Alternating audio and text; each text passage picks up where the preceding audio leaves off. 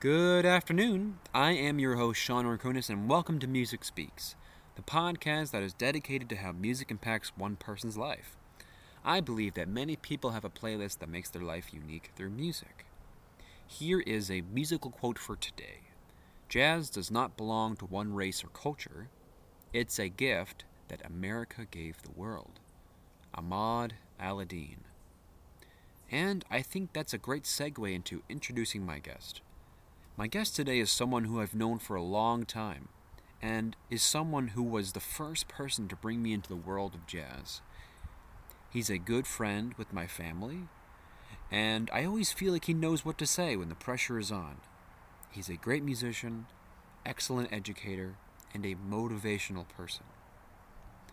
Chris Coulter, a lifetime Trumbull resident, has been performing professionally on saxophones since he was in high school, and began playing in organized local music groups when he was 9. He is a Connecticut State certified music educator and currently teaches in New Canaan as a music teacher. Chris also teaches the jazz ensembles at the Trumbull Summer Band Camp Jazz program. He has his bachelor's degree in music from the University of Bridgeport and his master's of science in music education from Western Connecticut State University. Chris has studied and performed with a number of jazz greats, including Clark Terry, Jerry Mulligan, Bob Brookmeyer, and Joe Lovano. He has also studied and played in New Orleans with many current and acclaimed traditional jazz and New Orleans-styled musicians. Chris leads the Blue River Jazz Band, who feature classic traditional and swing jazz from the early 20th century Louis Armstrong, Count Basie, Duke Ellington, Fats Waller, Sidney Bechet, and much more. And you can find him and his band on www.theblueriverjazzband.com or go to Facebook and go to www.facebook.com/theblueriverjazzband.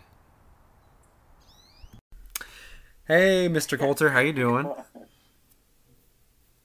Great, Sean. How are you? I'm good. Doing as well as can be expected, the way things are these days. Right. I mentioned in my bio that you were one of the first people to introduce me to the world of jazz. And sort of a funny short story, at one point in rehearsal you had mentioned, like when I was maybe like 14 or 15, you wanted to sort of introduce the jazz lingo of the world to us, and I thought that was kind of cool. And you mentioned the word cat, and I thought that was so interesting, but I was like, that can't be true. And then lo and behold, I went to college and I met my director of jazz studies, and he's like, he called everyone he knew a cat. And I was like, that's where the connection goes from, and I thought that was so interesting. Yeah, I think I had probably said to you, we could spend a whole period of time talking about just the derivation of all those words and where they came from and who were acknowledged jazz greats that perpetuated the use of those words. Guys like Louis Armstrong and Lester Young. Lester Young had the great saxophonist he had a whole dictionary worth of jazz lingo, Yeah. But all the things that we think of, as you and I, as fans of jazz, things like cat and cool, and you dig, things like that. Yeah, you could go on and on about the vocabulary of jazz. Right. Yeah. The The word jazz itself, we could spend time with. Yeah. But I'm glad. I probably stopped the band to say, "What's the matter with you cats? You can't play." So I like to start. Something like that, right? Absolutely. I like to ask my guests this at the top of the show. How are you staying sane right now during the quarantine? Well, I'm a teacher. I'm teaching band online, which is decidedly the way the technology being as amazing as it is still not effective for teaching musical instruments online. And So that's what's keeping me busy. Is Right. it necessary? I think it might be driving me more insane than keeping me sane. Uh, but I spend a lot of my time with that. Hmm. But I am managing, even though all my gigs got canceled. Hmm. I have some gigs lined up in 2021. People are asking me to play, hoping things will be better. Right. But I had a slew of gigs canceled. So I'm practicing. I'm transcribing solos, and I'm on a big Lester Young tenor sax kick right now. So I've Right. got a bunch of his solos transcribed. Sidney Bechet, the great soprano saxophonist, I've Hmm. started in on some of his soprano sax stuff. So that's kind of what's keeping me sane. Right. I was a big Michael Jordan fan in the 90s, me and my son. So there's a great thing on ESPN, watching a little of that. Hmm. You know, Mrs. Coulter's doing a good job, cooking and stuff. So I'm putting Hmm. on some weight. But I like gardening, but I'm not a huge gardening guy. Yeah. Go for walks, things like that. Right. I guess those are the main things keeping me straight, keeping me okay. Luckily, the family's healthy. My wife and my daughter are both nurses, so they got to go out and, what's the expression they're using now? The front line. Hmm. They go out to work. Yeah. But I've been home. I just filled up my car with gas the other day for the first time since the beginning of March. So it's like, I've been, from that aspect of things being Right. okay. Yeah. So, What's something that you sort of miss that the virus has taken away? the communication and the interaction with people. Yeah. Oh my goodness, yeah. You know, on a real personal level, just my immediate family. I'm a grandpa now, and I Hmm. can't go see my granddaughter and give her a hug and things like that. Hmm. My own daughter. Did you know? I don't know if you knew my daughter Sarah. She's older than you. I don't know if you ever met her though, but she's a nurse, but she has her own place, and she comes over, but it's got the mask on and everything. And in a family member, you want to give them a hug, Yeah. and can't do that. Yeah. Uh, I I um, I miss being with my students at school in terms of just the daily interaction, and when you're a teacher, you can't have a real personal online thing going on, and Oh yeah. hope to be able to teach them. So that's the main thing, the close personal. I mean, do I miss going to the mall or going to the stores? Nah, I don't care about that.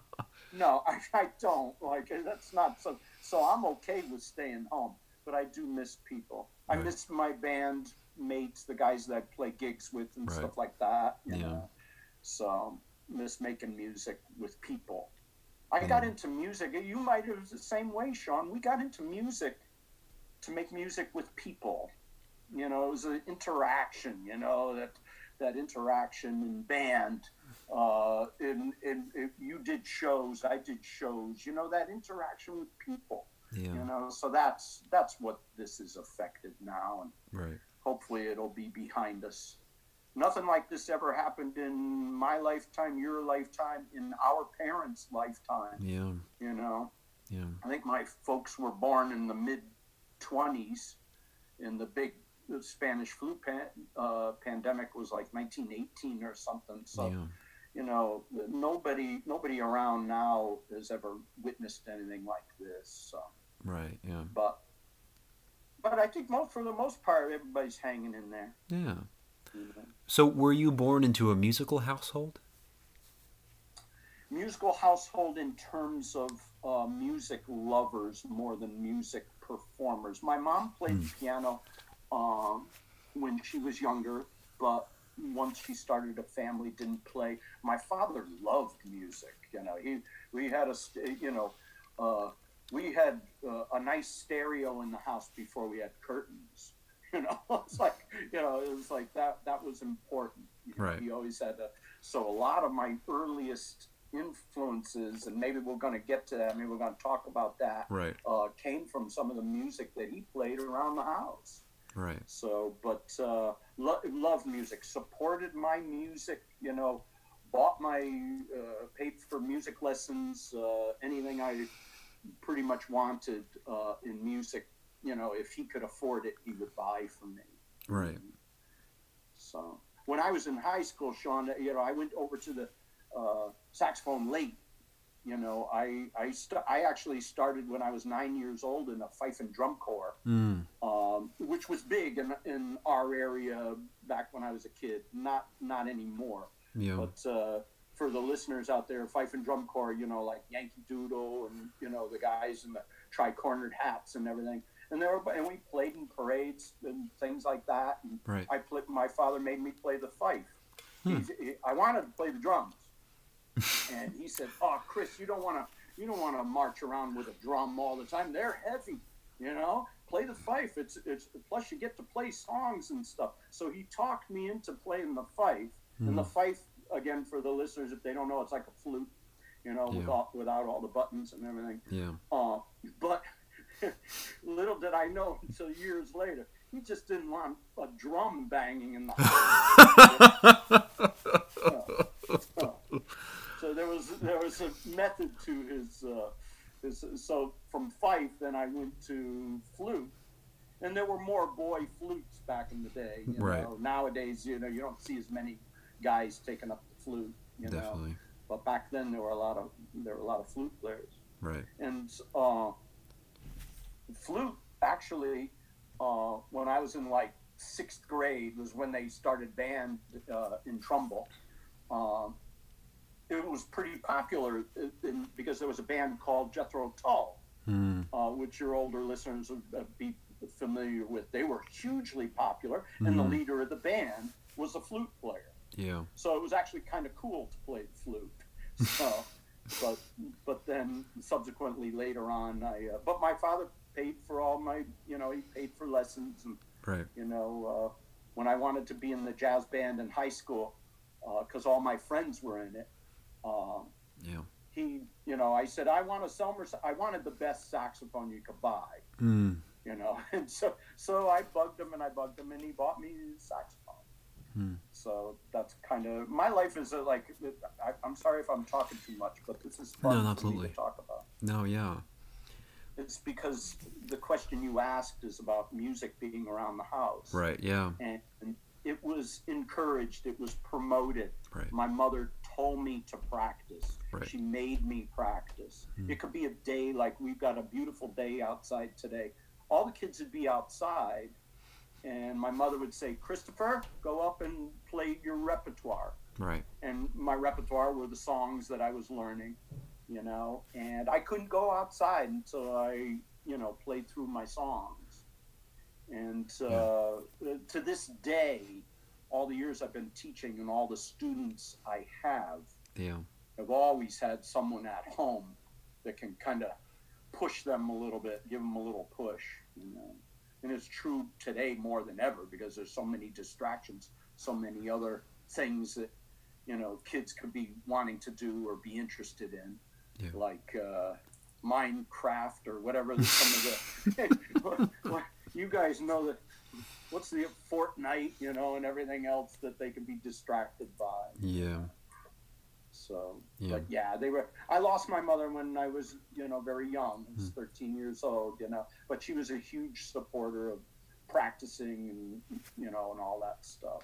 Right. And like I said, my father loved jazz. He loved the especially the music of the swing era. He loved jazz flute players, Yeah. So. Who were your biggest inspirations when you started playing saxophone? With saxophone, there weren't individual saxophone players.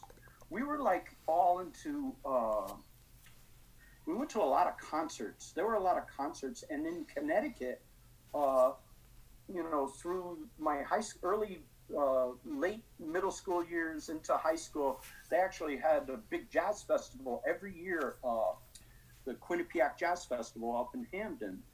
And Sean, they had Dizzy Gillespie, they had Ella Fitzgerald, all kinds of names, Buddy Rich.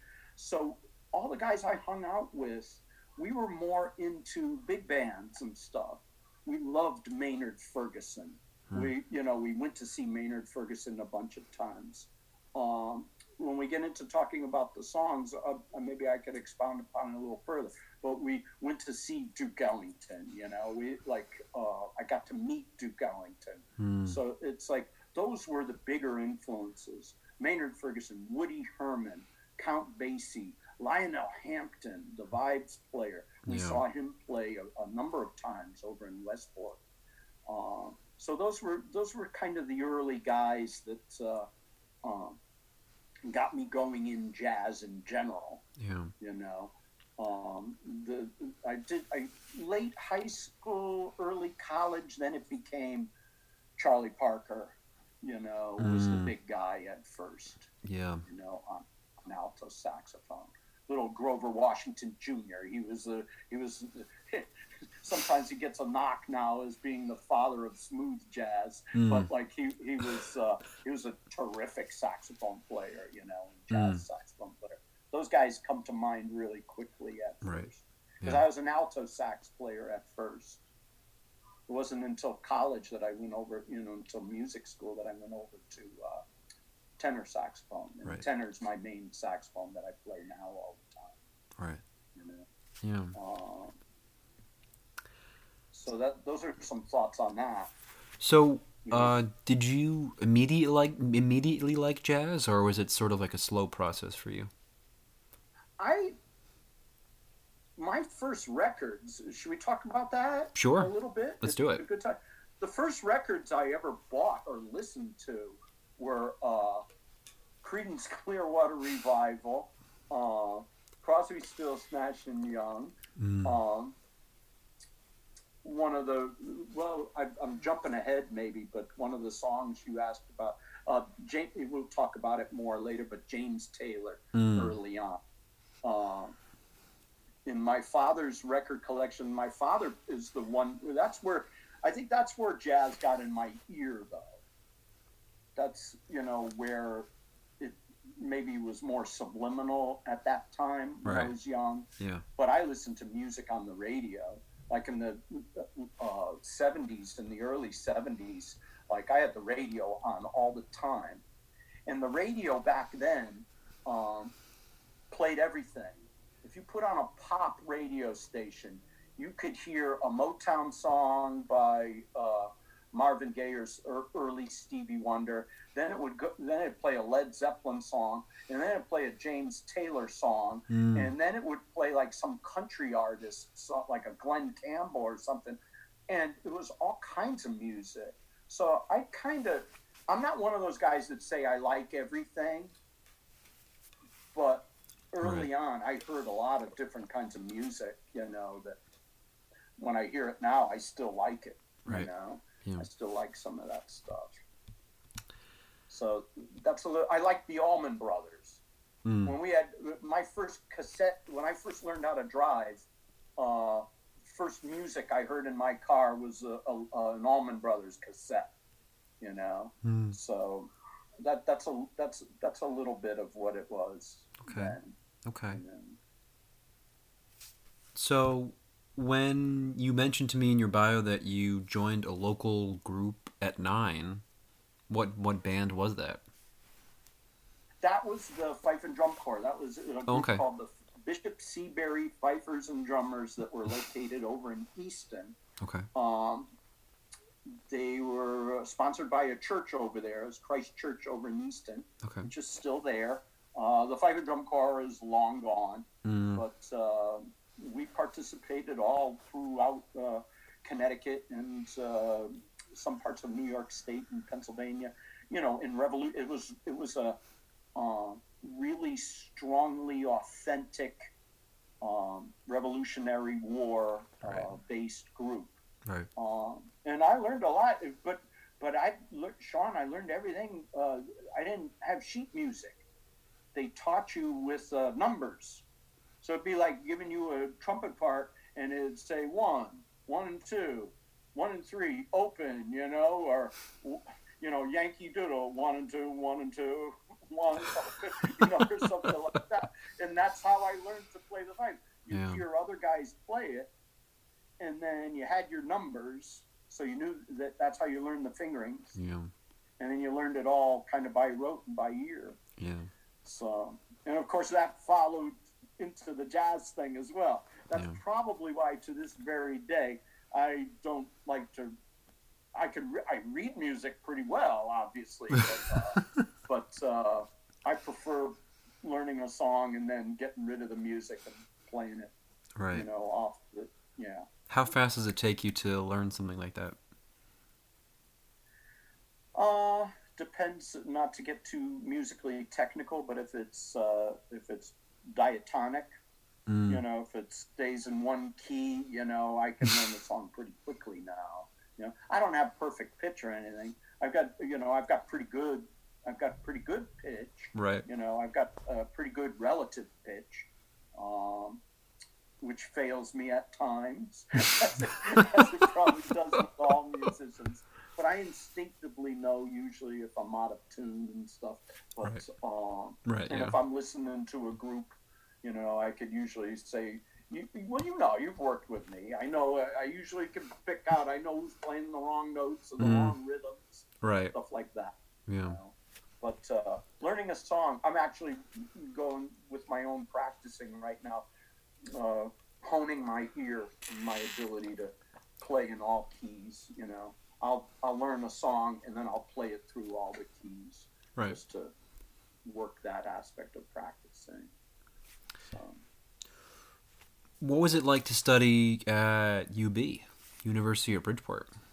Oh, that was a wonderful experience. You know, when I was in high school, Sean, I didn't think I was going into music. You know, I was getting more and more into music, and when I was at the high school, I participated in every music group they had. Right. You know, I was in the concert choir, male chorus, jazz band, concert band. You know, anything that you could. Nowadays, they don't give you the latitude to be able to do that. Right. But back then, I was in every music group I could be in. But I didn't think I was going to go into music. When I graduated, you know what my high school yearbook says? It says future hospital administration. So Wow. I was actually thinking that I wanted to be somehow involved in accounting and business and things. So I was actually an accounting major for 2 years.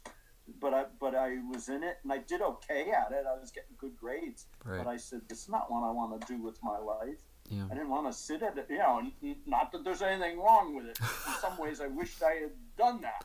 But Right. I didn't want to sit at a desk. That's not was my personality. So I was practicing more and more. And then I transferred to music school. Yeah. And in Connecticut at the time, you could go to different schools, and you know, you had WestCon, you had Hart, you had Wesleyan, you had the University of Bridgeport, Right. Central. They all had music programs, but UB at the time was the only school that really had a bona fide jazz program. And that's what I want. That's, as a saxophone player, that's what I want. I wasn't interested in classical saxophone.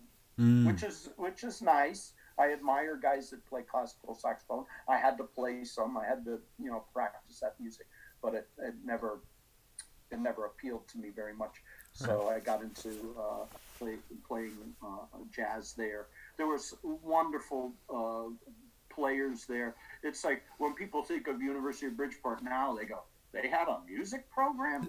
People don't even know they had them. But in the 70s and into the early 80s, Right. it was rocking. It was quite a program and produced some wonderful musicians who are still in our area. One of my best buddies was Connecticut Music Teacher of the Year a few years ago, a guy named John Mastriani. He was my section mate in the band there. Right. And is a wonderful jazz educator, you know. Dave Weckl was the drummer. Anybody that's out there into drumming, Dave Weckl is now considered one of the greatest drummers of all time, period. He was the drummer in our jazz ensemble, so we had some wonderful musicians there. the director was a guy named Neil Slater. Neil was there, and then the school ran into some financial difficulties and got taken over briefly by the Church of Sun Young Moon.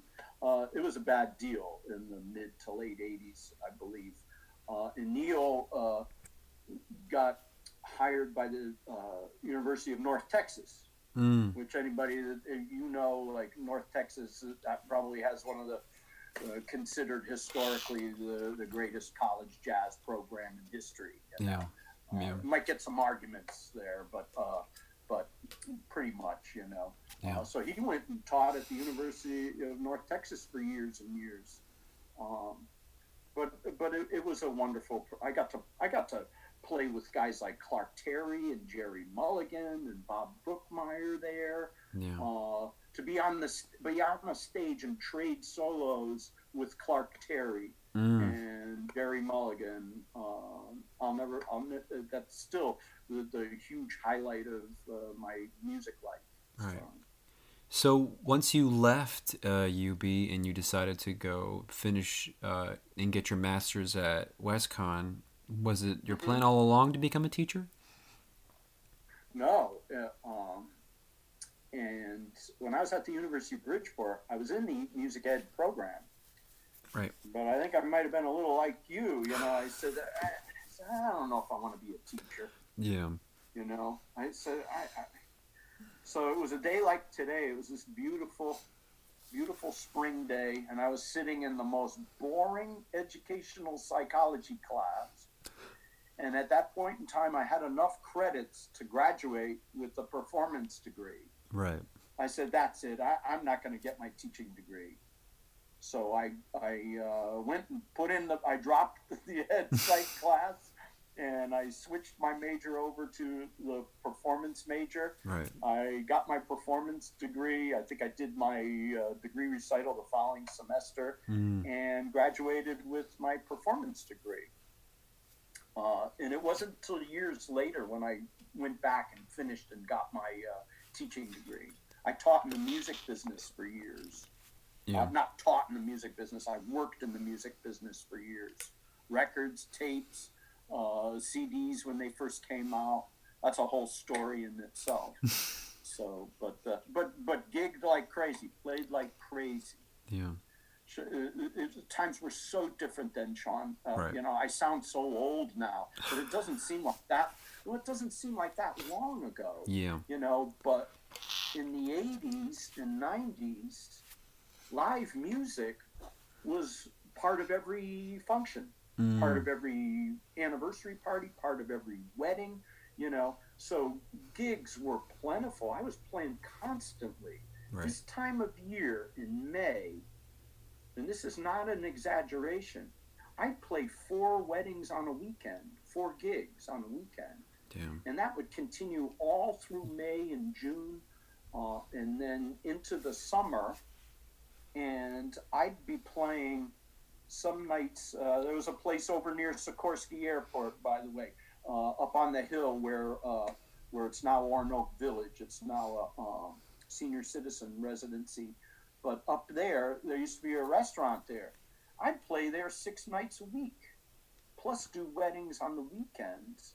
So for musicians back in those days, they call them the golden years now, Yeah. Because there were so many opportunities to play. Now, granted, that wasn't jazz. We were playing pop music. I mean, we were playing the Village People and Funky Town and all that stuff, So, but still, for musicians, we were playing like crazy. Yeah. So that was a huge part of my income back then. Right. So, and bought a lot of pairs of shoes, a lot of sneakers for the kids back in those days. So When did you decide to become a teacher? I had gone a long period, a number of years wishing and regretting that I hadn't gotten my ed degree. Right. Because a lot of the guys and ladies that I graduated with were all teaching. And I said, man, I should have gotten that teaching degree. Yeah. So I don't remember the exact moment, but I could see the signs along the way that the music business was changing. You know, CDs came in, they were popular, but then the iPod came out, Yeah. and I knew that stuff was changing. I just could feel it. And I felt like my future in that business was not there. I wasn't going anywhere. I wasn't going to go out on the road. I wasn't going to, I had opportunities, but, you know, I had a family. I was firmly based in town. So I had an opportunity to go back and get my teaching degree. So I did. Right. I did it through a program. I don't even know if the program still exists. It's called the Alternate Route to Certification, where you can go and in a intensive, it was the most intense period of my life, Right. go back to school and get your certification. So I got it, and then was lucky enough to get a job teaching over in West Haven. And taught there for about 12 years. And then found out about a position in New Canaan. So, and then been teaching in middle school in New Canaan for about 13 years or so. Right. Okay. And then taught the Trumbull Band Camp program where I met you. Yeah. Me and Tom Whitmore and Dave Turchek and all those folks you know so well. Yeah.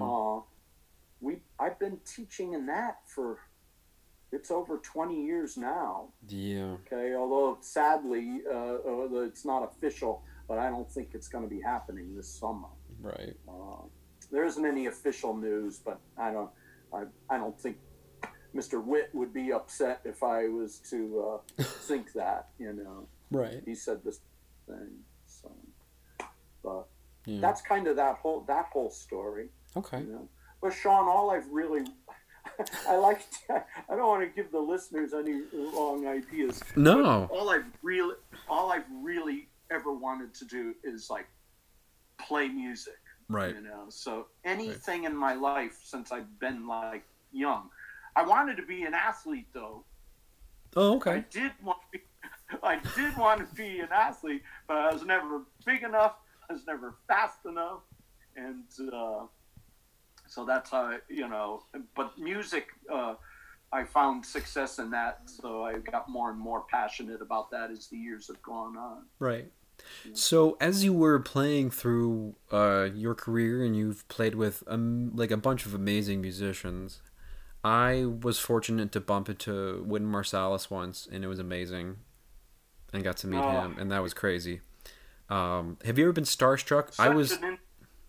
Such an inspiration to so many players, and such a, sometimes he'll get a knock.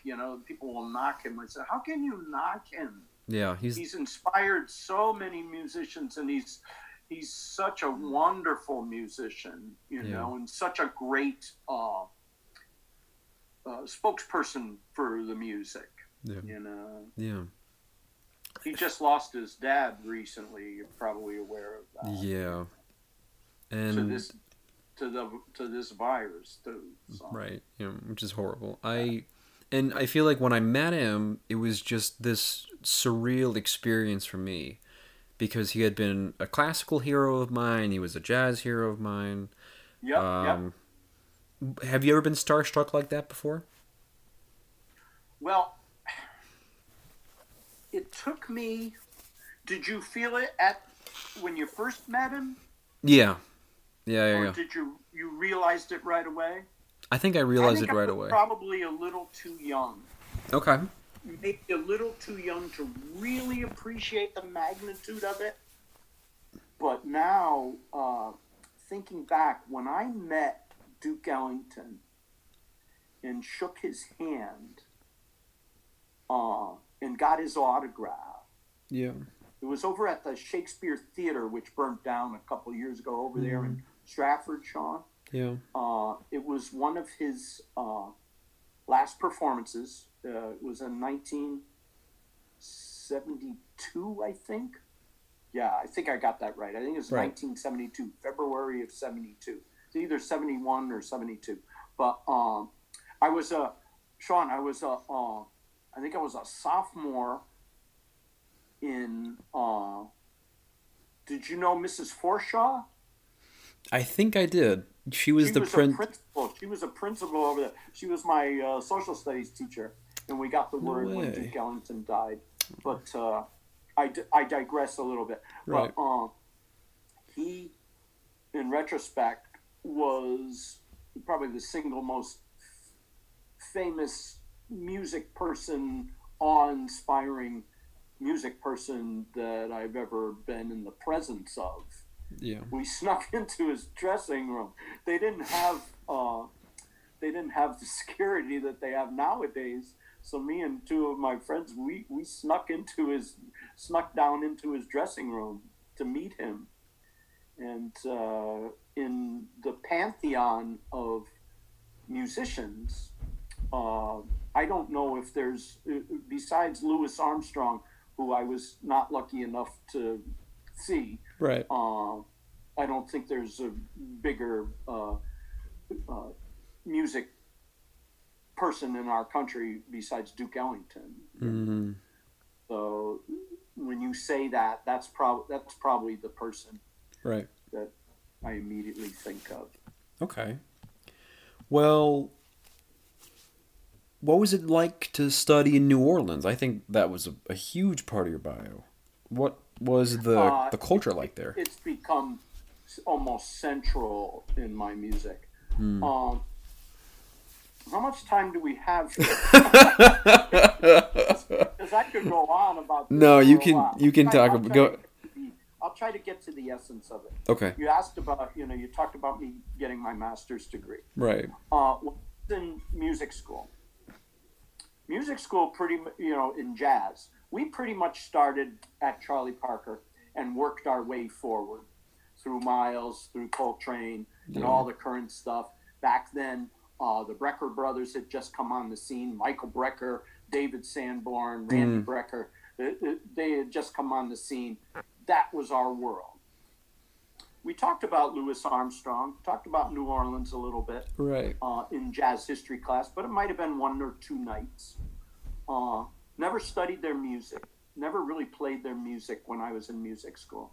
In retrospect, it was a travesty that we weren't exposed to and made to play this music and study the music. I mean, it'd be like you being let's say a classical pianist and not playing any Bach. Yeah. Starting with Beethoven and working with, and not, that's what it's in my mind. That's what it was. So, and I don't blame in retrospect, I don't blame the professors. That's the way it was back then. Yeah.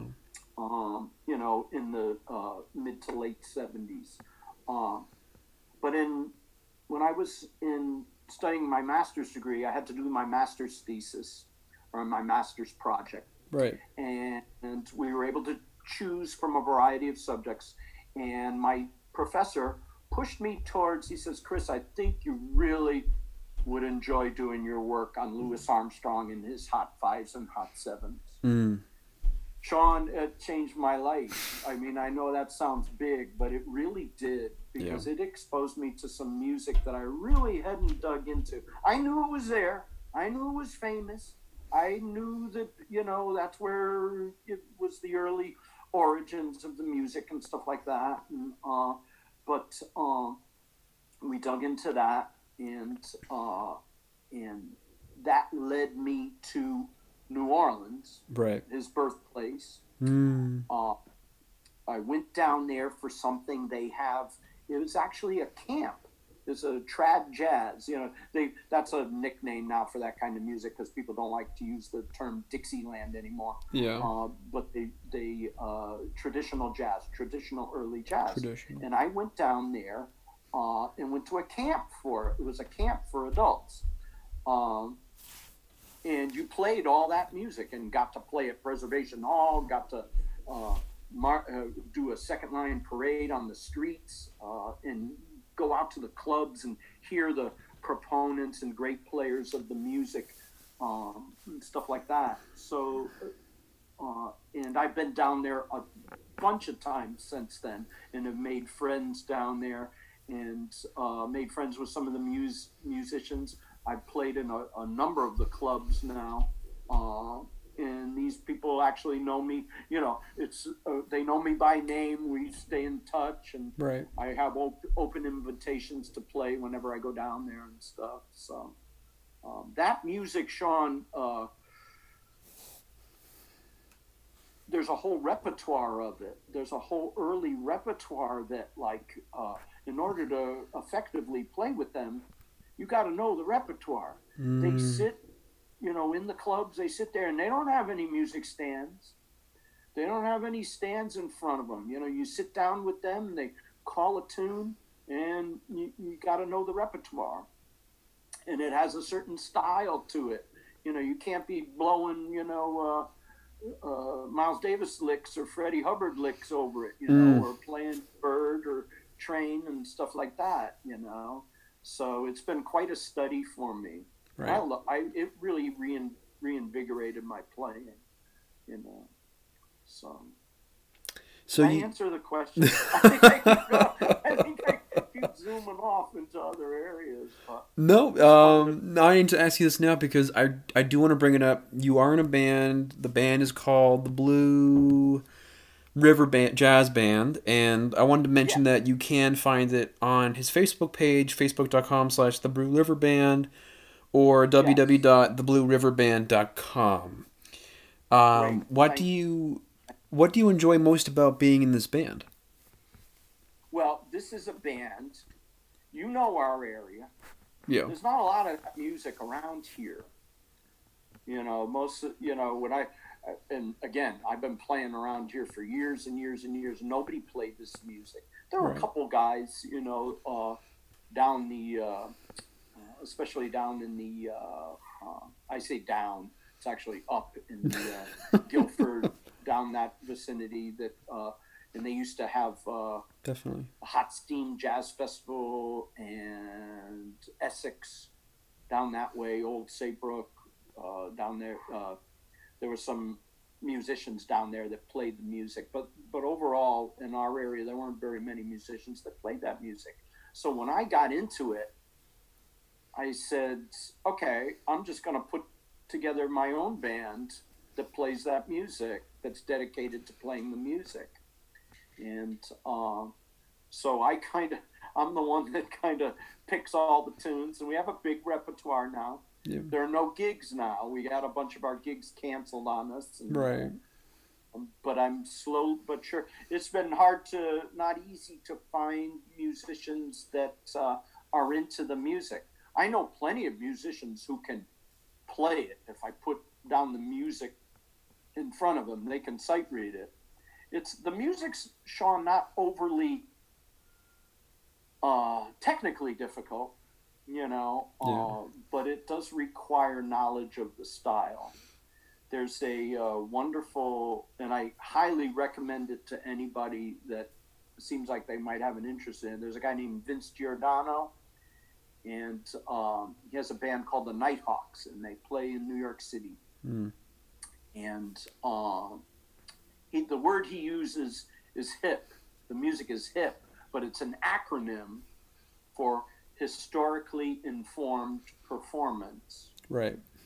And so you can play a Louis Armstrong song, but in order to really play it, you have to know the style. It's just like all kinds of styles of music. You know, if you go and if you play Beethoven and you swing the eighth notes, it's not gonna, it doesn't work. You know what I mean? Yeah. So that's just a real simplistic way of putting it. But, right. Yeah. But I formed the group so we could play that kind of music. You know, it's not that it's limited, but it's, I would say from the early 20th century into the early 1930s. Okay. And it's New Orleans, early jazz, Armstrong, King Oliver, right up to around early Count Basie stuff, early Kansas City stuff. Okay. So, Okay. and it's limited now because like traditional jazz, a lot of those traditional jazz groups had like three horns and somebody like either playing tuba or bass and maybe piano or drummer. But now I'll go out with just myself and the piano player. A guy named Matt T. Champlain is a guy I play with a lot. He's an amazing, wonderful piano player, and he's very much into the Jelly Roll Morton, Fats Waller, early Duke Ellington stride piano players, and James P. Johnson, of course, and music like that. So he's a wonderful fit with me because I'm studying that music and we like a lot of the same things. So Right. we do a lot of duo performing with it, stuff like that. So, for those who struggle to improvise, how would you recommend them to work on it? In any style or this style or like early jazz? How about in any style? Oh my goodness. Well, you have to have a certain, well, back in the day when we were in that band camp, you have to have a certain level of technical expertise on your instrument, Right. But you were always good because you listened to music. You had at least an idea, it might have been coming from a different place. Maybe the thing I always remember with you is, and you're probably still into it because we both have we both have a strong admiration for John Williams. His music's infused with jazz all over the place. Oh, yeah. You go to the Cantina Band from Star Wars, that's jazz, you know what I mean? Yeah. You wouldn't have had that without the rhythms of Louis Armstrong. When you study Armstrong, then you realize, oh, that's where Duke got it. That's where John Williams got it. That's where Benny Goodman got it from. Yeah. You realize where it came from. So what am I saying? I'm saying, I think I had it in my ear to improvise early because I listened to a lot of that music. I heard it. And when we say improvising, that has a big, not criteria, but that's a big word too, because it encompasses a lot. They say that Bach was a great improviser. Yeah. Now, he didn't improvise in the jazz style, but he improvised. And I started improvising when I was young, playing in the fife and drum corps, not even knowing what I was doing. I just enjoyed taking my instrument and making melodies in my head. Right. Yeah. And I equate it to when I do it more structured, I equate it to giving a student a piece of paper, but I only give them 3 colors. I said, use these 3 colors and draw me a picture, and I do the same thing when teaching improvising. I said, I'm going to teach you some improvising, but I'm going to confine you at first. Yeah. And just give you these few notes to play. Yeah. And it's hard to make improvising, you can improvise within a structure. Oh, yeah. Or you can improvise with no structure.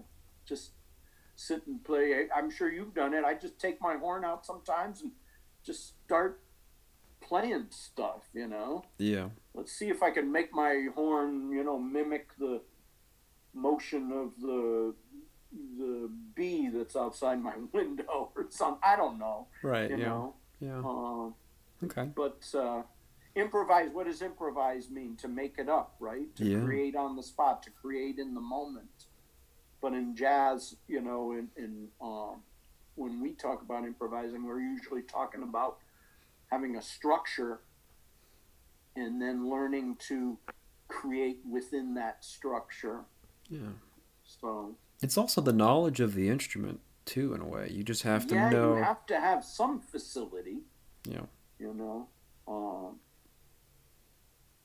and the more facility you have, the easier it is to get what's up in your head out on your instrument. Right. Yeah. You know, that's a lifelong thing. Like, so I'm still trying to figure that out. Like for trumpets, I'll try to have my students, but they're all inhibited. Everybody's inhibited at first. I'll say, sing a little thing. Sing something, ba-ba-da-da, ba-dee-da. You know, and I'll say, can you play that on your instrument now? Yeah. You know, and they go, oh, no. First of all, they don't want to sing it out. And then they, you know, to struggle and find it on their instrument. Yeah. You know, so, but improvising, it's, you know, when you're teaching it to a group of young kids, you have to try to make it as, you can't make it sound like this mysterious, vague thing, because you want them to take that brave step and to try it. Right. And that's the hardest thing. And once they get a taste of it, you know, and you've heard me, I say there are no mistakes. Just go for it. Mm. The story I always tell is, you know, he's one of my oldest friends. He played saxophone in high school, Trumbull High School, jazz band, you know, and he had no idea what he was doing. And it came time for a solo. And Sean, when I say no idea, he had no idea. And it came time for his solo. All he did was he stood up and he went, and I'm gonna mimic this the best way I know how. He went just up and down. It'd be like you blowing on your trumpet and just going, and that's what it was. Sean, the audience loved it. The audience go, yeah, go, you know. Yeah. So, but because lots of times the audience doesn't know. That's why I said, if you're not sure what you're doing, just move on to some other notes, you know. Don't hang on that one bad note, you know. Yeah. Sometimes they'd be surprised, and you know this. I know you know this. The audience knows less than you do up there on the stage, you know. Yeah. So again, I think I digressed there, didn't I? But those are my thoughts on improvising. You know, you want to try to, on a more advanced level, as a musician, you want to be able to have some kind of coherent telling a story. That's the word they always use, tell a story with your instrument. Definitely. I'm not a big fan of guys that want to impress me with their technique and everything. I want to hear a good tone with some clear thoughts. It's just like speaking, isn't it? Yeah. It's, if I keep talking like this and I don't stop and I'm going on and on and on and on and I keep going and I don't, you know, that's not. I don't know. I don't enjoy that. It's not interesting.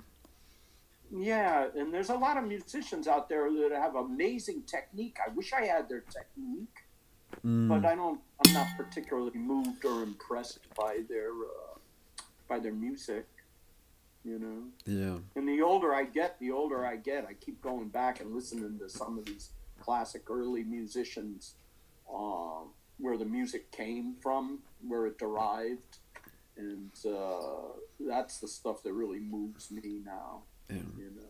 Something I remember from band camp was when you started hearing someone just, and there's this technique that saxophones have where they can just flap their tongues up against their reeds and they make this thumping sound. Yep.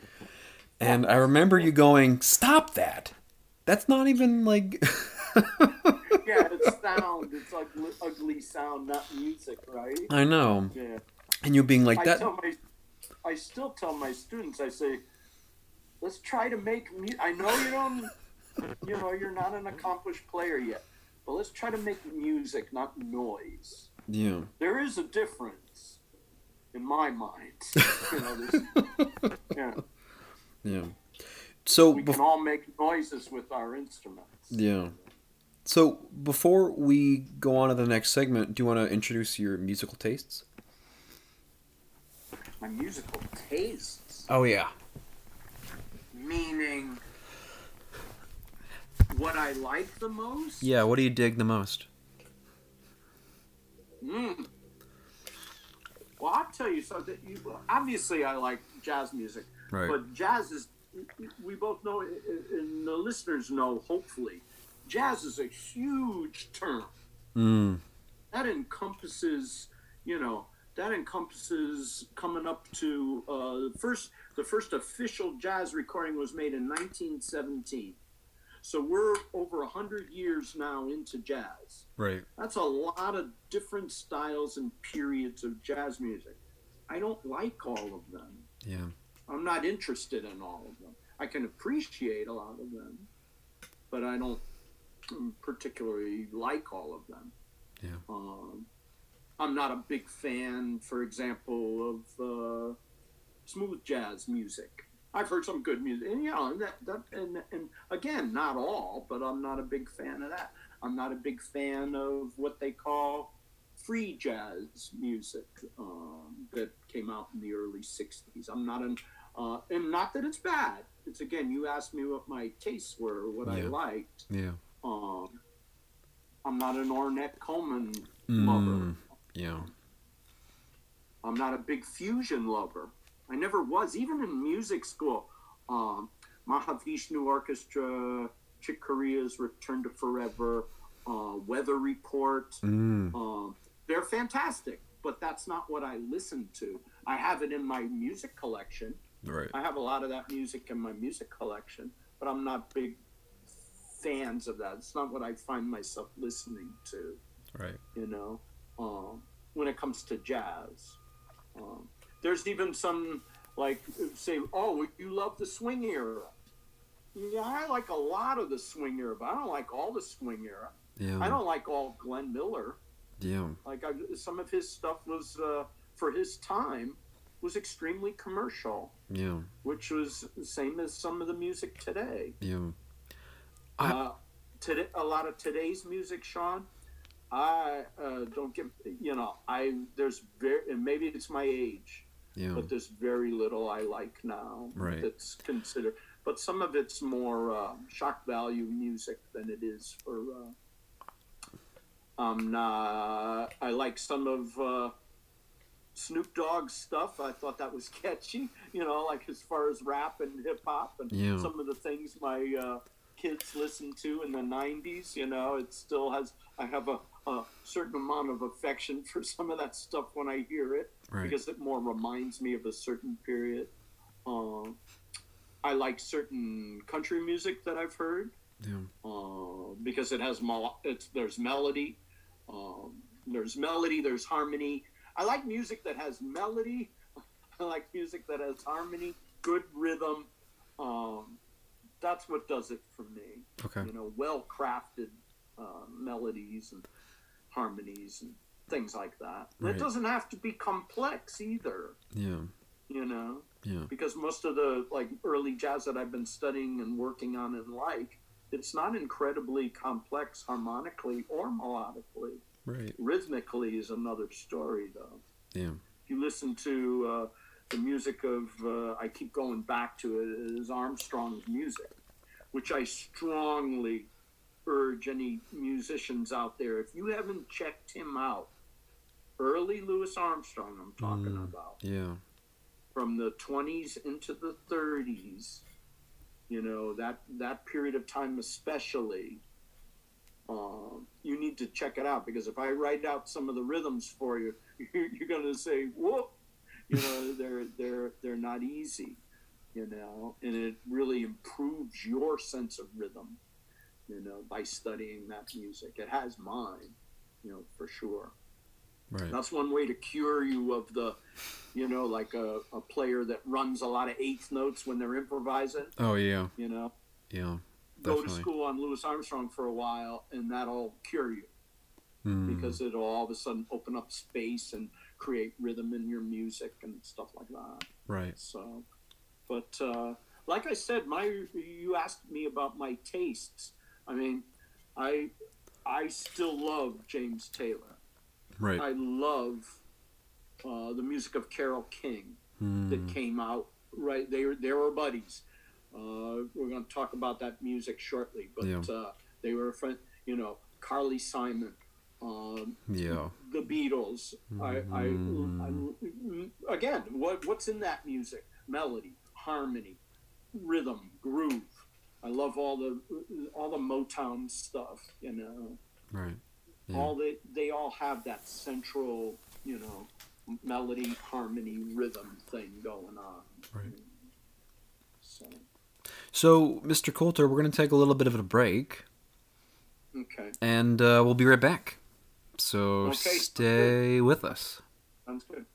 And we're back with Mr. Coulter's playlist. And the first song on his playlist is West End Blues by Louis Armstrong. And we were just talking about him just literally seconds ago.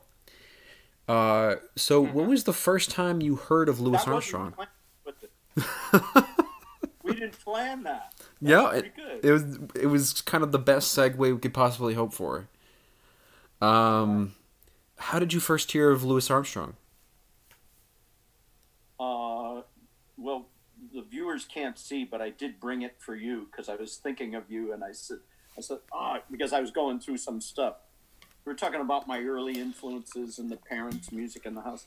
Right. One of the first records that I remember in my house was this one.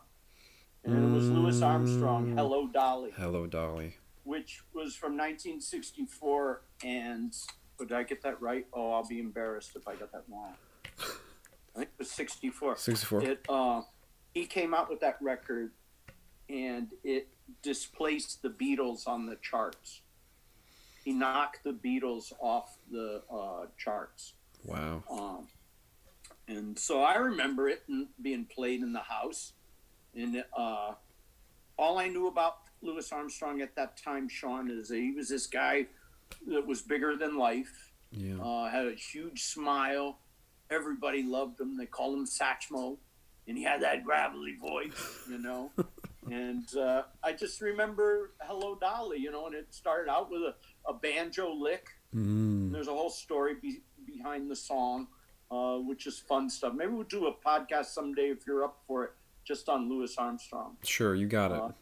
I've been giving lectures and presentations lately, you know, and we could talk about it. But so that was, you know, the voice was in my head. You know, his trumpet playing really wasn't in my head at that time. Right. He was on TV a lot. He was on variety shows, and back in the day, they had a lot of variety shows where you'd have a music act, and you'd have a comedy act, and you'd have a showbiz, you know, singers come on and stuff like that. Right. And he was on all the shows, and then he passed away in the early 70s. 1971, he died. I never got a chance to see him, right. Which I would have loved to have. And it wasn't and I knew about West End Blues, but again, it wasn't until I was in college when I really studied it. Right. And I mean, not college, when I did my master's degree, when I studied it. But before get my dates wrong, but there was a show, the documentary. Did you ever see the Ken Burns documentary on jazz? I don't think so. You got to get that. Right. Go over to the Trumbull Library. Get it. They got it on DVD. Whenever it opens, I'll be right there. But you should check that out. Right. And they did this whole thing on West End Blues, and it really struck me. I'm like, whoa! It's considered by many to be, and myself included now, the most important 3 minutes of music in our country's history. It was a document of when jazz went from being a fad, you know, the musical fad of the day is in 1928, you know, to people waking up and going, that's an art form. They realized that jazz was an art form created in our country, and Louis Armstrong was the leading proponent, genius of the art form. Right. It's a traditional 12-bar blues. Starts out with a worked out in advance. Wasn't improvised. He worked it out over many sessions. This remarkable cadenza, which to this day is difficult to play for trumpet players. Yeah. Not too hard to play on saxophone, but it's not an easy thing. In fact, they just had, people are keeping themselves busy. They had a challenge going on Facebook, the West End Blues Challenge. Yeah. It was going all over the place, and guys would play their version of learning how to play the cadenza, opening cadenza on West End Blues. It was with his working band. They called it the Hot Five. It wasn't the original Hot Five, but it groups him. It was Lewis. It was people don't need to know the names, but a banjo, a guy who played, the drummer played an instrument. They were like hand cymbals. Right. And then the great Earl Hines played piano on it. And a musician named Jimmy Strong played clarinet. There's a trombone player on it. And it was a traditional 12 bars. You guys out there that know about music knows that the traditional blues form is in 12 measure segments. So it starts out with the cadenza, and then it goes through a number of cycles of 12 bars played by the various instruments. Right. It's stunning. It's a stunning piece of music. And here is West End Blues by Louis Armstrong.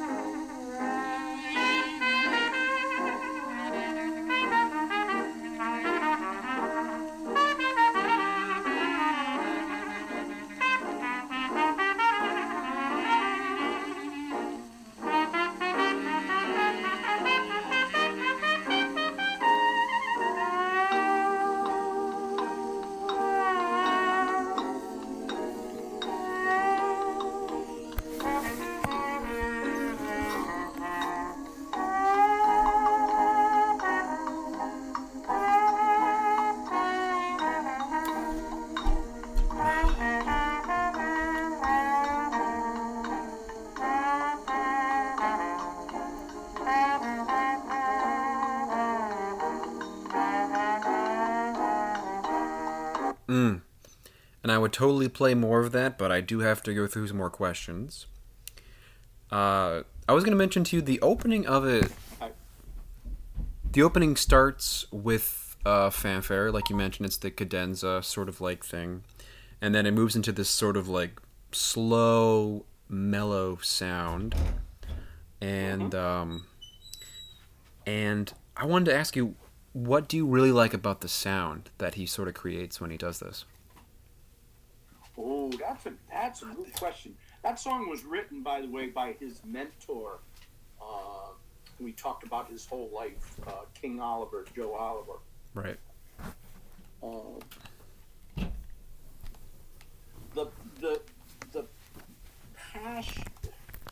The passion comes in a little later. The beginning of that it's exciting. And then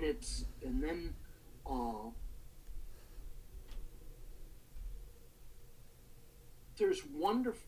Oh man, I'm struggling for words on it. Okay. It's like it changes throughout it. That's why I'm struggling for words, because each chorus is different. You know, he does.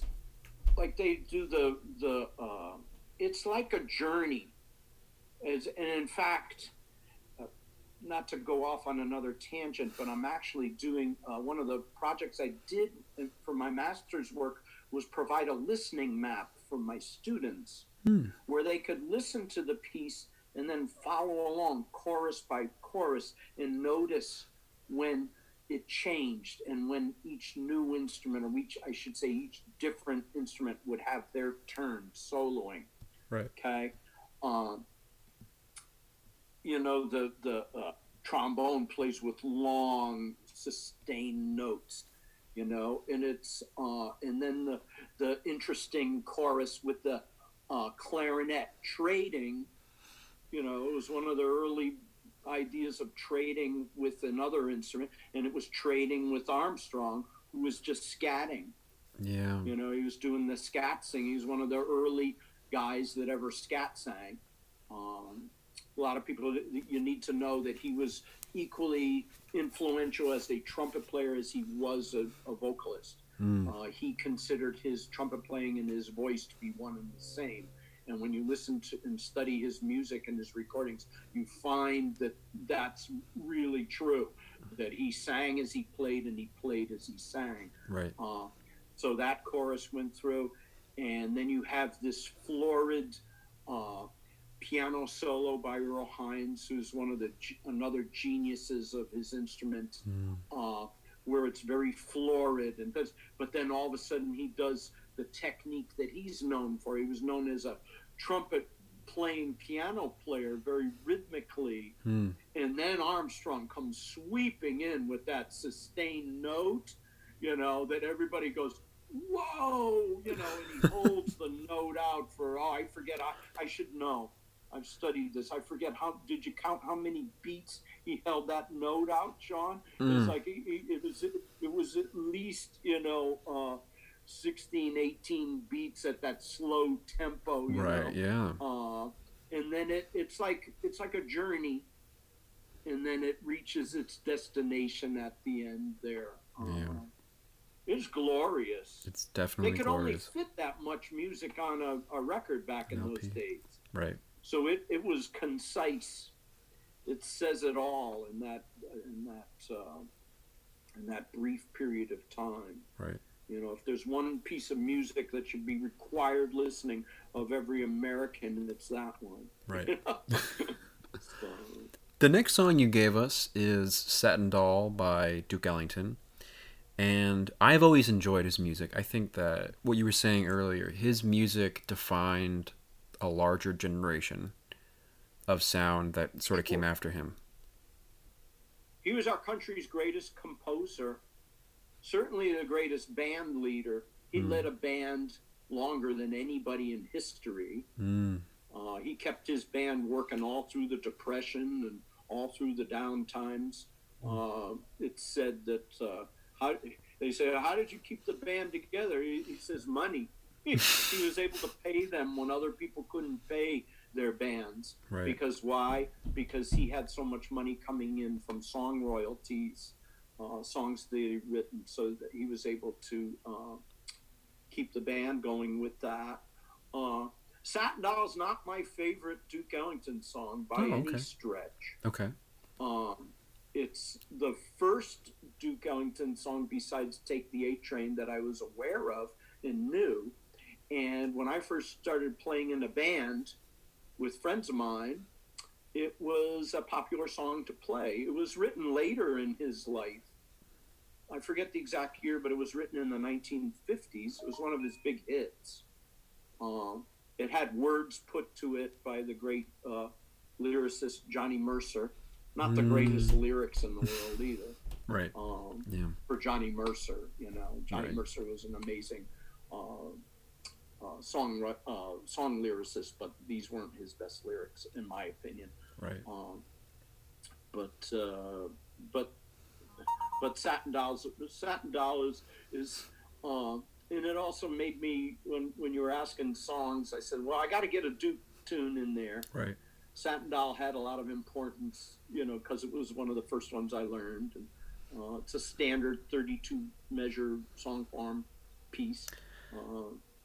But also Connecticut lost one of their own this weekend. Was one of the, he's not a household name, but musicians in the area knew him. His name was Don Trenner. And Don passed away this past weekend at the age of 93. Don was an amazing, a wonderful man, a beautiful man, right? But also an amazing musician that had a musical background, second to none. You know, he played with Charlie Parker and Chet Baker, but was also a musical director for Bob Hope, was on TV with the Steve Allen Show. I could go on and on. Is Don Trenner, if anybody wants to take a look at the, you know, a truly historic figure from Connecticut. He's one of them. I mention his name because of his passing, but also because I played with him a number of times. And one of his go-tos, he loved Duke Ellington. You know, we all do. If you're a musician in general, you know, you're bound to love something of Duke's. Right. You know, and he'd go into Satin Dolls.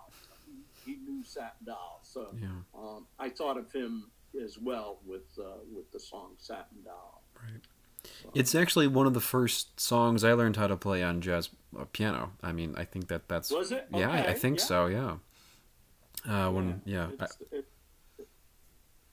I have, like I say, I've got other as a saxophone player. I mean, I like Satin Doll's good, but I have others that I like probably more. You know. Right.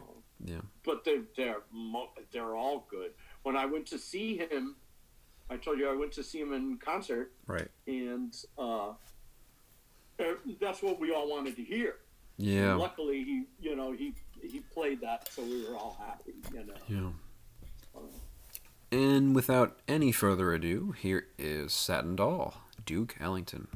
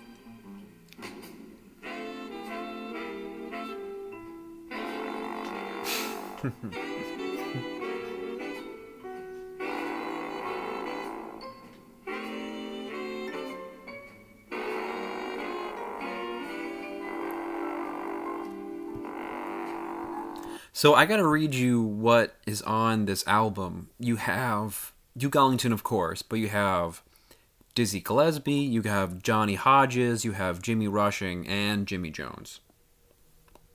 Crazy. Bunch of hackers. Right? Crazy. Everybody wanted to play with Duke. You know, it was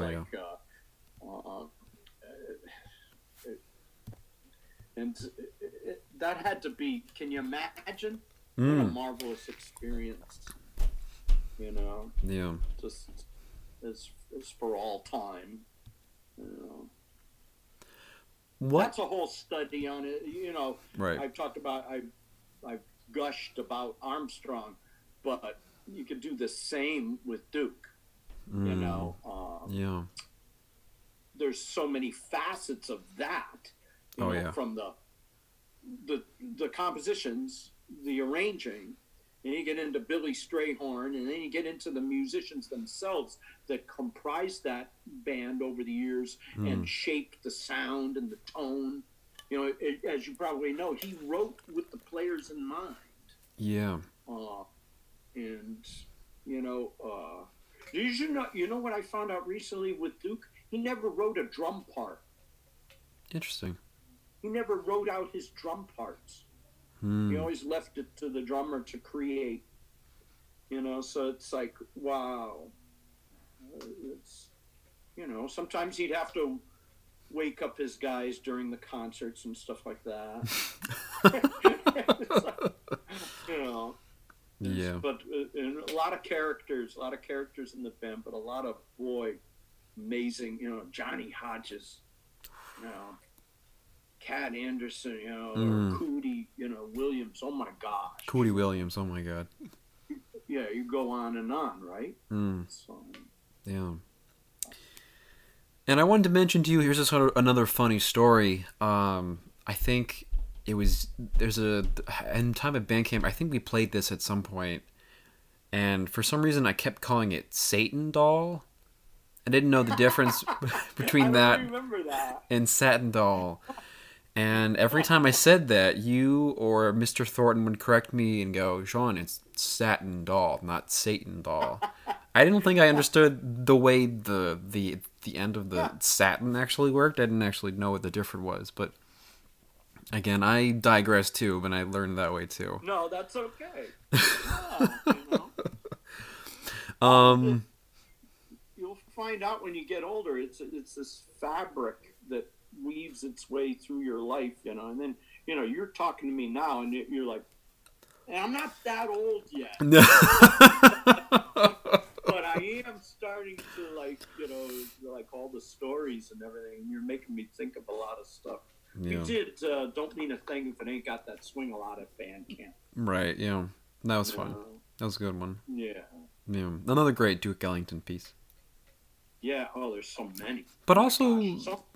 Some are hard to play, too. Oh, yeah. But also, like, you wouldn't know if it was him or Billy Strayhorn, right? You would have to sort of figure out sometimes, who... yeah. Yeah. Yeah, and I got to admit, I'm not as studied to be... Billy Strayhorn's stuff was generally a little, to my mind, a little more, some of the more complex things. Oh, yeah. You know? Like, I think... Although A-Train wasn't, but some of the more complex tunes, like Lush Life and things like that, you know, they're hard songs.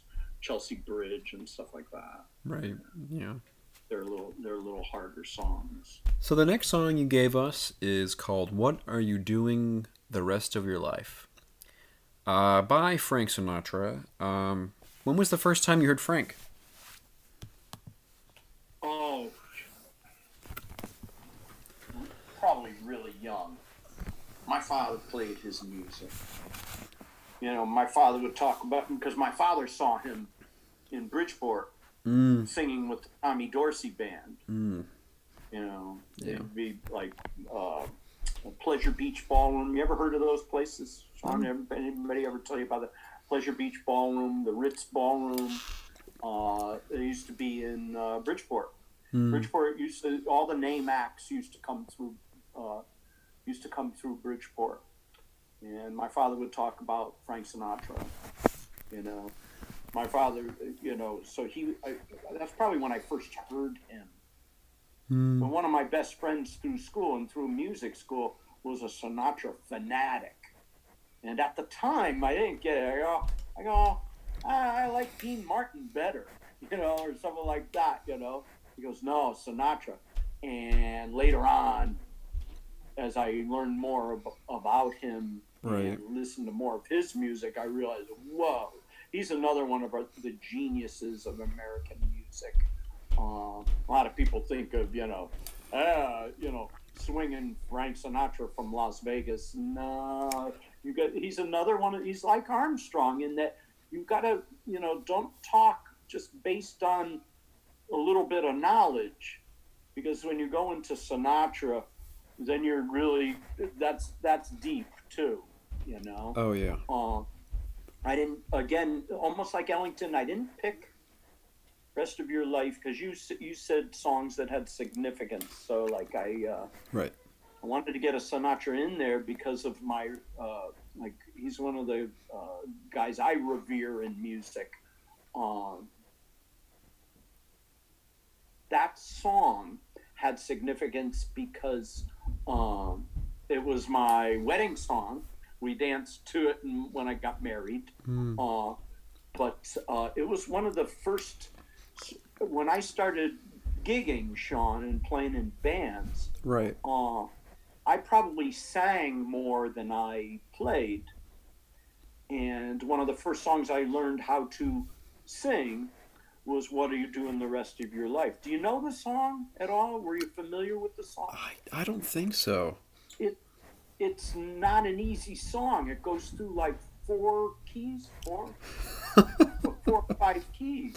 Yeah. Yeah, you hit the bridge on this song. You listen, you'll hear the A section stays in a minor tonality, and then the bridge starts shifting through keys. And it's really hard to play if you don't have the music in front of you. You know, Mm. talk about your accidentals. You know what I mean? Right. Yeah. So, but when I first sang this on a gig, it was as a guest solo, and the guy said, "Hey, do you know What Are You Doing the Rest of Your Life? Come sing it with us." And it was with a friend's band, and I got up and I sang it, and it was going really good. And then I got up to the bridge and I froze. I forgot the words and the lyrics and bowed out.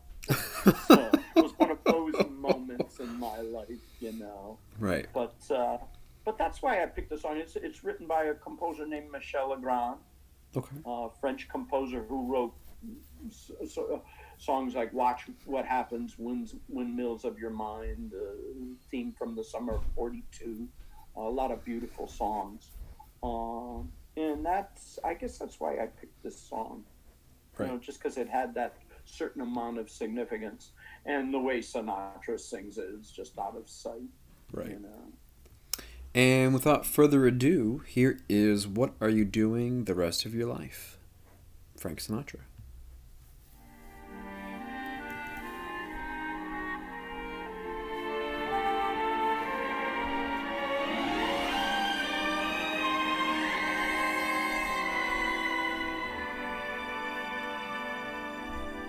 I want to see your face in every kind of light, in fields of dawn and forests of the night. And when you stand before the candles on a cake, oh, let me be the one to hear the silent wish you make. What are you doing the rest of your life? North and south and east and west of your life. I have only one request of your life: that you spend it all with me. All the seasons and the times of your days, all the nickels and the dimes of your days. I could sit here and listen to hours of Frank, I think. Which is, I think, something that is good for the soul, too. I need to ask you about the title of the song. What do you think the title means?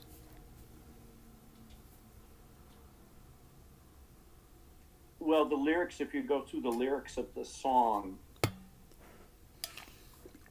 it asks that question all through it and talks about seasons and times. It's extremely expressive song, and that's why we chose it. As we weren't the only ones. There are other people that have used that as a wedding dance. You know. Yeah. Through all my life, summer, winter, spring, and fall of my life, all I ever will recall of my life is all of my life with you. Yeah. So it's just it's It's a deep tune. Yeah. You know, Sinatra stuff. That's not prime Frank, by the way, vocally. Right. You know, that's later in his career. You know, it's still beautiful, and the orchestrations and arrangements are, they're always top notch. I don't know whether that was a Don Costa arrangement. I'm not sure who arranged that, but that's gorgeous. I hadn't heard that in a while. That was fun to hear again. Yeah. I like the 50s Sinatra stuff. You know, a lot of the Capitol. They call it the Capitol years. You know, all the swinging arrangements by Nelson Riddle and stuff like that. But what would you say prime Frank would be? That's what I was just saying in the 1950s. Okay, in the 50s. Okay. Yeah, if you go to the Frank of "I've Got You Under My Skin," Right. songs for swinging lovers in that period of time, that Nelson Riddle's '50s stuff. Oh my gosh, that stuff is so good because it's prime Frank, and the arrangements are just they're just tremendous. Right. You know. Yeah. That's me though. That's my taste. That's what I call prime Frank Sinatra. Right. You know. Okay. He had gone. We could do a podcast on him, Sean. Because I could start going off on Frank. No, I know. We can do another two. He's another guy that I've studied. I always wanted, Sean. I think you're like this a little bit. Maybe I'm wrong. I wish I could sing. I mean, I could sing. I could carry a tune, and I've done it tons on gigs and stuff like that. Right. But Yeah. I never was blessed with those pipes. That sound that he gets, that Harry Connick Jr. once called it that tone, that sound that he gets. You know, oh man. Yeah. I used to sing along with his records in the car. You know, with his, you know, on my iPod or my cassettes or whatever I had, my CDs in the car, Right. and try to get that sound. And I just couldn't get it, you know. So instead, like I've done it, I don't know if you ever tried, take one of his tunes, take a standard song, and get the sheet music, you know, and mark in his phrasing, where he breathes. Yeah. And start and do a study of his phrasing of the lyrics. Oh yeah. Yeah, and that's a whole study in itself. They claim that he used to like train really hard to develop voice control and breath control, so he could carry a phrase over a bunch of measures before he even took a breath. Right. And it's true, especially on some of his earlier recordings. You try to sing along with it, you know. Oh yeah. He does, you know, what's new? How is the world treating you? You know, and he sings, and it like, when's he gonna breathe? You know. I know. He was another master. Supposedly he had perfect pitch. He like could hear like a single note off in an orchestra playing behind him. And you say that French horn player is playing the wrong note. You know, supposedly. I don't know. Right. But another just brilliant musician in our country's history. And he was a musician. You know, a lot of people think that Frank, you know, again, the big Vegas guy and the, you know, the bravado and stuff. But he was quite a musician. So the next song, we're actually going to take a little bit of a left turn here and check out Sweet Baby James, some James Taylor. Who introduced you to James Taylor? Well, I think did we talk about it earlier? Like some of my earliest recordings and records, things that I listened to in the early 70s. This was one of the first records I bought with my own money. I didn't buy any jazz records early on, and the cover is like just ingrained and etched in my head. And back in the day, you'll get us older folks waxing nostalgic because you'd get the record and it'd have 4 songs on one side and 4 songs on the other side, and you'd put it down on the record player. Yeah. And you'd listen to those 4 songs, and then you'd have to get up and turn it over to listen to the other 4 songs. Oh, yeah. And it was a physical product. You had it in your hand. There was this, in addition to the music itself, there was this physical aspect of it and visual, because you were reading it. You saw the picture on the cover. You read the notes on the back. You saw when it was made. You saw who was playing on it. Carole King, you don't ask me everybody who was on it. Carole King played piano on it, for example. I think it came out in 1970. It came out in 1970. Right. It was huge. Everybody wanted to play guitar. Mm. It was the rock and roll era anyhow, the late 60s into the 70s. But coming out of the late 60s into the 70s, right, was this, all of a sudden, was the rise of the singer-songwriter. And James Taylor was one of the guys that was at the forefront of that. And everybody wanted to play guitar, including me. I didn't, but I wanted to play guitar. And Sean, this is another guy that if I could only sound like, I want to sing. If I could only sing and sound like JT. But we listened to this record over and over and over again. I used to sit in a friend of mine's basement, and we'd have sodas and stuff, and we'd just listen to these records over and over. Summer of 71, summer of 72, came out in 70. Yeah, those couple years, these records. Carole King's Tapestry came out in 71, and that was a huge record. Couldn't be any bigger than when her record came out. Right. So yeah, that's the significance of this record to me. Okay, well, here is Sweet Baby James by JT, otherwise known as James Taylor. 3-4 times. There is a young cowboy, he lives on the range. His horse and his cattle are his only companions. He works in the saddle and he sleeps in the canyons, waiting for summer, his pastures to change. And as the moon rises, he sits by his fire, thinking about women and glasses of beer, and closing his eyes as the dogies retire. He sings out a song which is soft but it's clear, as if maybe someone could hear.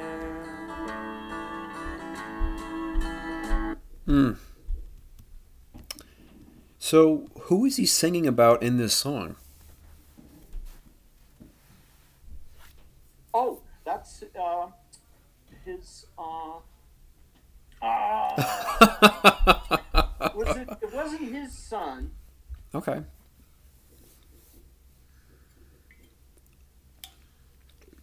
But he wrote it about. It was about a child. Okay.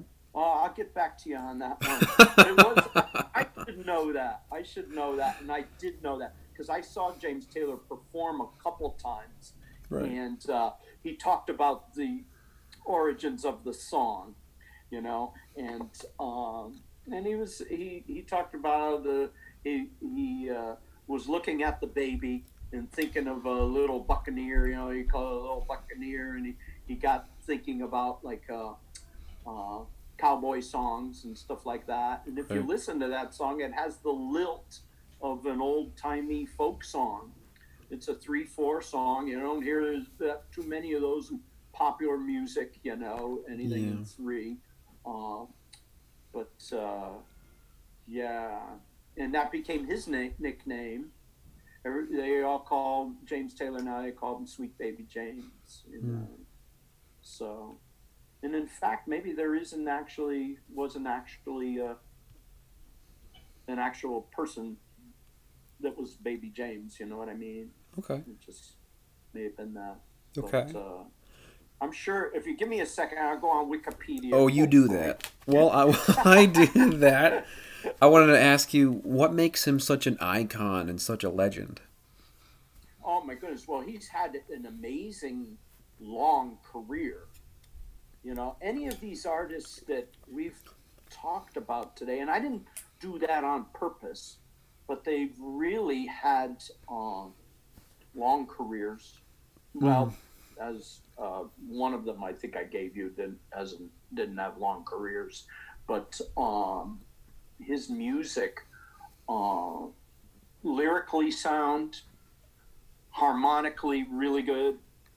Always recorded with the best musicians.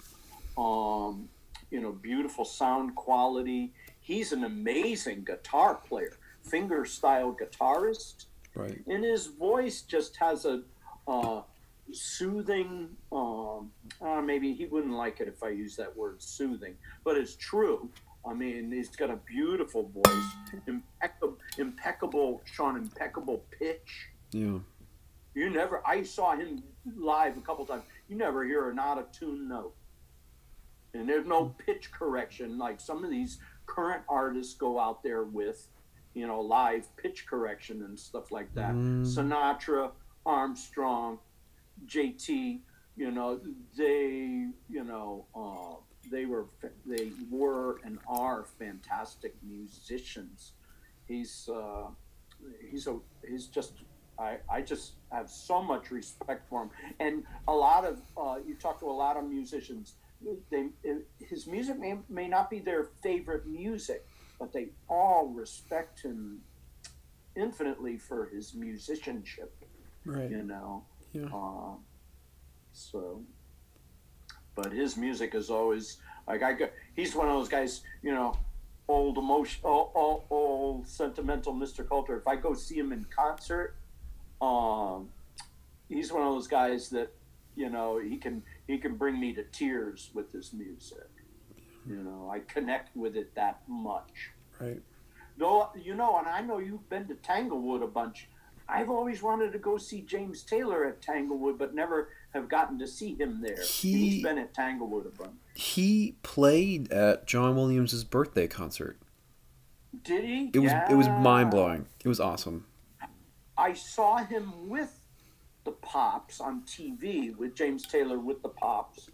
And he sang a couple, but he didn't do any of his songs. He did some standards, like Irving Berlin's The Way You Look Tonight. He sang that. I think he sang Almost Like Being in Love, right, with the Boston Pops, But again, he's another guy. I try to sing like him.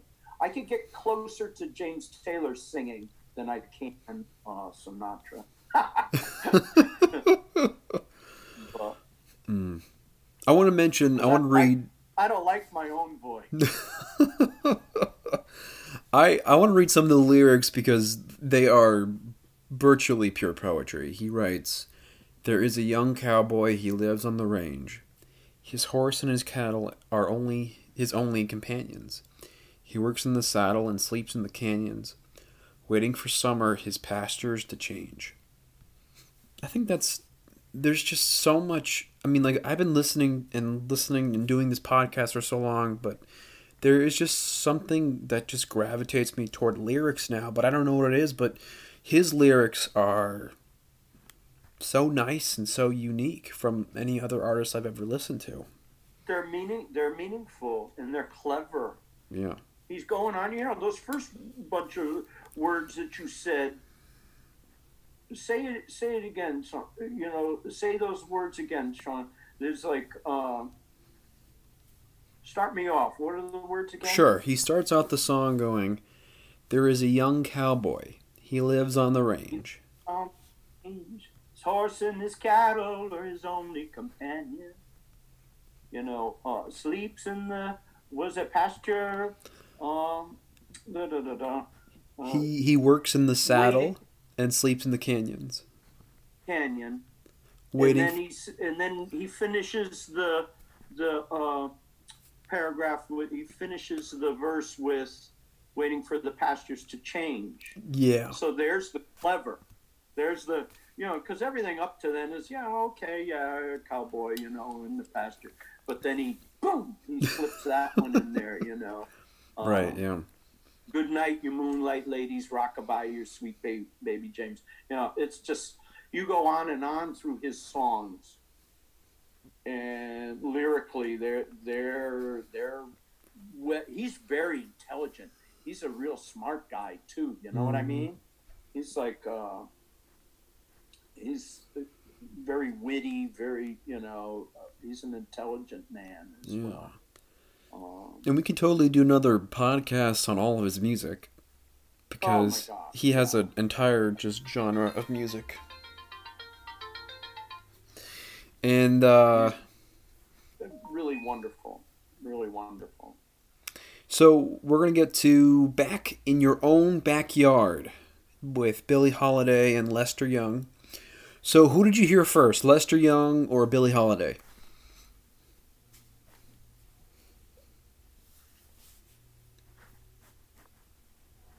I'm hesitating because I'm trying. In the original recording, Billie Holiday comes in first, so Billie Holiday. You heard Billie Holiday so first? What the reason I say that is because I heard them together. They're the first. I was told to say go and get some Lester Young on saxophone. Yeah. I didn't have any Lester Young. My father didn't have any in the house that I was aware of. Any Lester Young records. Didn't have any Billie Holiday either. I don't think. Right. We might have had her Lady in Satin record, but I don't remember it as a kid. So I have to go with more with what I remember hearing, right. And so I bought that. I bought it. It was a 2-record set, and it was a reissue set of their recordings together.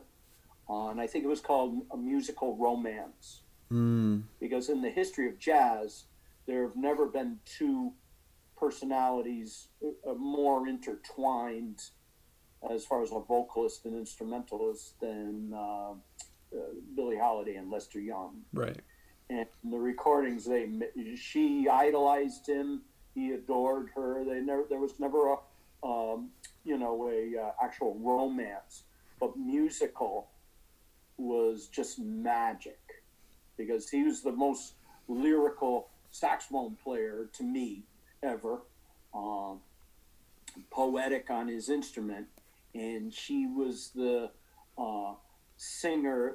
Some people don't like Billie Holiday, like Mrs. Coulter, like she prefers Ella Fitzgerald. I love Ella Fitzgerald, but Billie Holiday, she didn't have, like, as a singer, she didn't have this wide range. She didn't have amazing chops, but boy, could she sing with feeling and phrasing. And both of them also acknowledged Louis Armstrong as being influences. Right. Frank Sinatra acknowledged, see, I come back to Louis. Sinatra acknowledges Billie Holiday and Sinatra as being influences. But to answer your question, I heard Billy, and then I heard Lester play.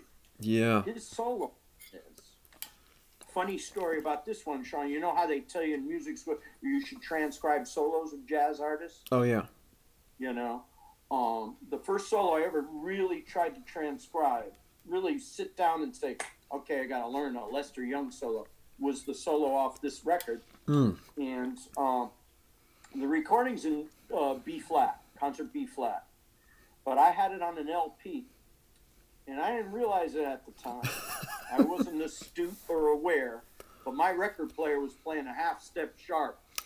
So it's coming out of the speakers in the key of B. Those of you in the audience who might be listening know that the key of B puts the trumpet and puts the tenor saxophone into I prefer to say the key of D flat. Nonetheless, it either put you in 7 sharps or 5 flats, you know, and it's not, they're not easy keys to play in, you know. Yeah. So I actually transcribed it in the wrong key at first. Yeah. But this song, I love it. It swings. It's a beautiful solo. It's an old tune, you know. Right. It's from the 20s. But it's one of those early. So I think Teddy Wilson's playing piano on it. It's great, and it was the title of my the first recording I ever did under my own name, and I called it "Back in Your Own Backyard." So the song has significance in that regard. My father used to listen to. It's not the first time I ever heard this song. Right. My father, I heard the song around my house because my father loved the music of Errol Garner, who was an amazing swing piano player. And Errol Garner had a recording of it too. But I love this recording. This is a good one.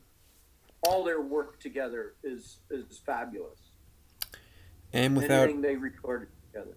Right. And sorry to cut you off there, but without any further ado, here is Back in Your Backyard, featuring Billie Holiday and Lester Young.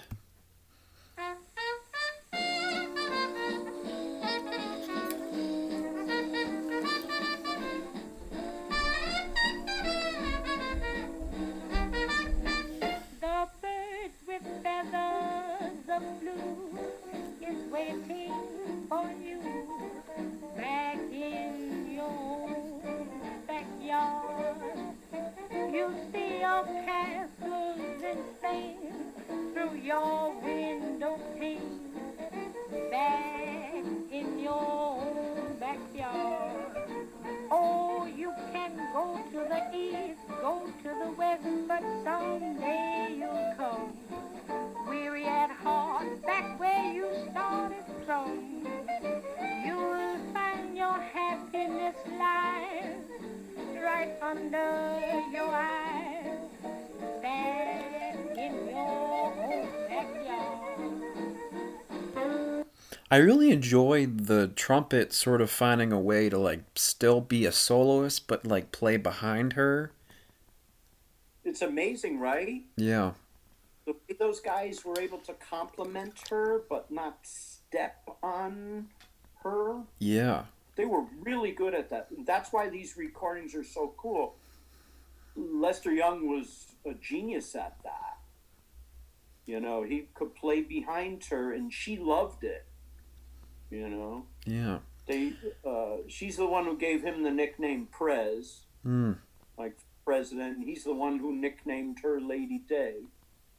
So they're, you know, they're great recordings.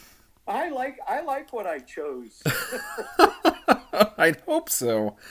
No, it's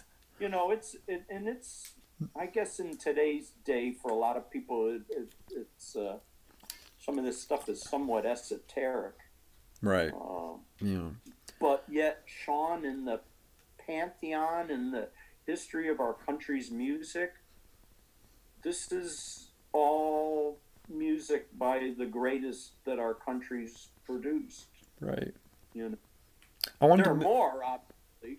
There are more. Right. But these artists that we delved into, Armstrong, you know, obviously Ellington, Billie Holiday, Lester Young, Frank Sinatra, and even someday they'll talk in the same tones about James Taylor.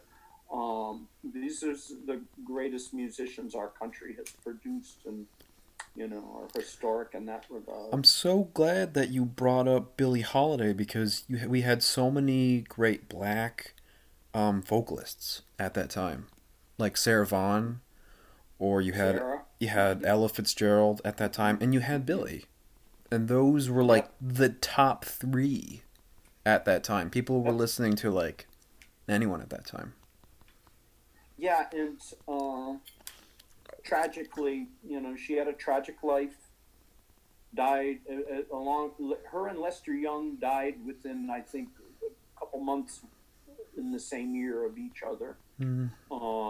Both abuse, too much abuse, too much alcohol and drug abuse, and died way too young. You know, you think someone died in their 40s? That's young, man.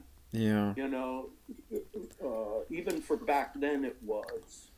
You know, so there was a lot more that, you know, you wish that you could have heard from them, but what they produced was for all time. Right. You know, Billie Holiday kind of and Sinatra, they really came into their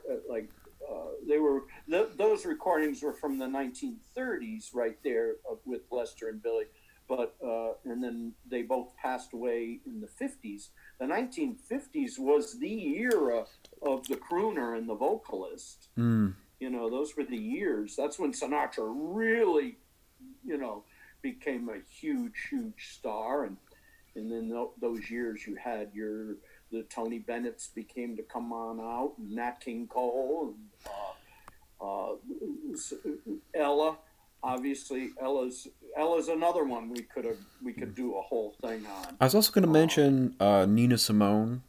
She's also Nina Simone, yeah, not as well known, but yet another wonderful artist. Oh yeah, who had some really cool songs. I like some of her movement. She became, you know, more of a rights activist later on, and you know, yeah. But oh man, the music world's big, isn't it? There's a lot to talk about. It's fun to talk about it with people that appreciate it. Yeah. You know, you've appreciated it since you were a kid. So I don't know. I should interview you. I'm going to be interviewing you before long. You would have. I mean, oh god, we'd be here for hours too. Thank you for sharing your playlist. It was beautiful. It was unique. It was diverse. I'm so glad that you put that together for us. Welcome. We're going to take a quick break, but when we come back, we're going to quiz Mr. Coulter on his knowledge of jazz music. So you want to stick around and hear a little bit of that. Stay with us. And we are back with Mr. Coulter. Are you ready to take on this trivia challenge? I don't know. I think the audience should know that I didn't teach you everything you know about jazz. So there may be some things in here that aren't in my area of expertise, you know. I love jazz, and I've read about it and studied aspects of it. But sure, let's go. Let's try. Let's see what we got. Let's do this. Here we go. Here's the first question. I'm not a good like Jeopardy contestant or who wants to be a millionaire person or anything like that. I think we all know that you're going to be great for this. I think. Let's do this. Here we go. Known as the Divine One, who won an amateur singing contest as a teenager and quickly became a leading vocalist? Is it Sarah Vaughan, Billie Holiday, or Bessie Smith? That's Sarah Vaughan. I saw Sarah Vaughan in concert too a couple times. She was at that Quinnipiac Jazz Festival that we talked about. Right, yeah. Oh my goodness. You know what? She's kind of an acquired taste for some people, Sean. Right. Right? Yeah. But she another amazing musician. She sit down at the piano and play wonderfully. You know. Yeah. I got to transcribe her solo from Georgia on My Mind. And that's... You ever heard her do that? Not in a long time. Like for some reason the song that comes to mind quickly with her is Misty. You know? And totally. She go up, she go down, you know, and the way she's extremely expressive.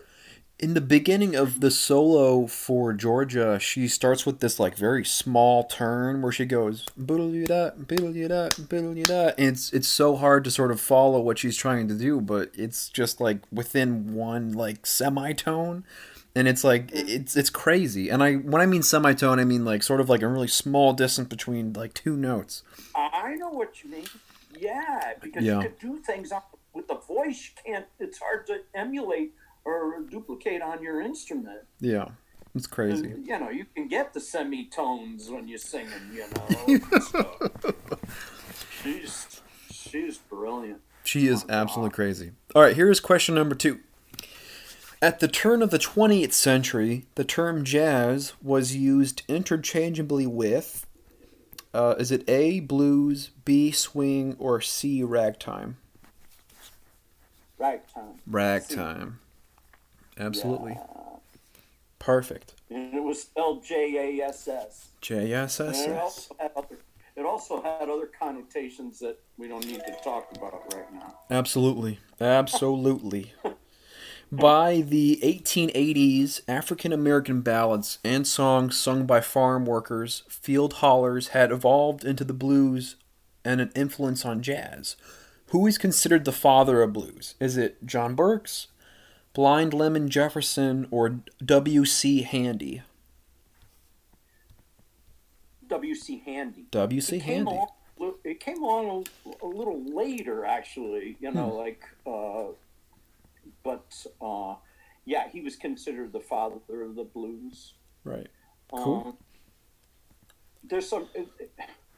Oh man. Okay, we'll stay with that. But of course, this classic one was St. Louis blues or St. Louis blues. I'm still not sure if it's St. Louis or St. Louis. Right. But and Bessie Smith and Armstrong again, recorded the definitive version of that. Absolutely. You're killing this so far. Look at you go. 3 right. What you saying earlier on, so we're good. It's yeah. when we get up to the 1970s and 80s. Yeah. There's only one more question, right? 2 more. We got 2 more. 2 more. Okay. Here we go. All right. The most famous jazz nightclub in Harlem was called Studio 54, the Cotton Club, or El Morocco. The Copacabana. No, it was the Cotton Club. That's absolutely correct. See, you're nailing this. Here we go. Here's the last question. You got this one. Who performed on the first jazz recording? Is it Jelly Roll Morton, Joseph King Oliver, or the original Dixieland Jazz Band? Is this supposed to be A, B, and C? Mm-hmm. It was the original Dixieland Jazz Band, 1917. A bunch of and we're just talking here, white musicians. Yeah. There was a guy named Freddie Keppard. He was a trumpet player, cornet player, I should say. Yeah. At that time, who they claim could have been the first guy and was offered it, but he didn't want to record because he was so afraid that people were going to steal his ideas. Yeah. He used to play even live. He was afraid he was paranoid about that, and he covered his hands with a handkerchief when he played, so people could see his fingers. Yeah. Well, you have conquered this podcast. I can proudly say you've come on top. You've won all 5. I'm going to say the next time I see you, I'll owe you a beer because I'm that old now. I find that hard to believe. So is there anything you want to share with our listeners before we head home for the day? Oh, no. You know what, Sean? I don't know what your audience is, but I invite them, especially now, take a few minutes and dig back, check out some of this music a little bit. It doesn't mean you have to like it, but I think that you kind of, I'm not trying to get, philosophical or preachy or anything, but I think, it's enriching. you owe it to yourself to like at least be aware of it. I mean, it's music that was invented in our country. Jazz is music that originated here. Yeah. It had a lot of external influences, that came over here, but it's fun, and it's really there's a lot of great stories. Yeah. And I know I keep coming back to him, but just Armstrong alone is like this fabulous story of a guy that was born in abject poverty and rose up to become the greatest musician our country ever produced. Yeah. So it's just, they're great stories, and the music is just a lot. And people out there are just like me. You're not going to like all of it, but there's some stuff out there for everybody, I think, Yeah. So. Definitely. Well, thank you for having me. This was fun. Well, thank you for being on my show. I mean, this is always a pleasure, and we have 4 podcasts in the future we're going to be doing together. Okay, my buddy. Yeah. Well, are we done? We are almost done. I am going to say goodbye, and I will talk to you next time. See you around. Okay. Thank you, Mr. Coulter, and you've been listening to Music Speaks, a podcast for lovers of music everywhere. Also this week, I'll have a friend of the show, Hunter Sagona, interview me, Sean Ramkunis, in an hour exclusive flipped interview. And that's it for me. I'm Sean Ramkunis, and keep listening to what you love.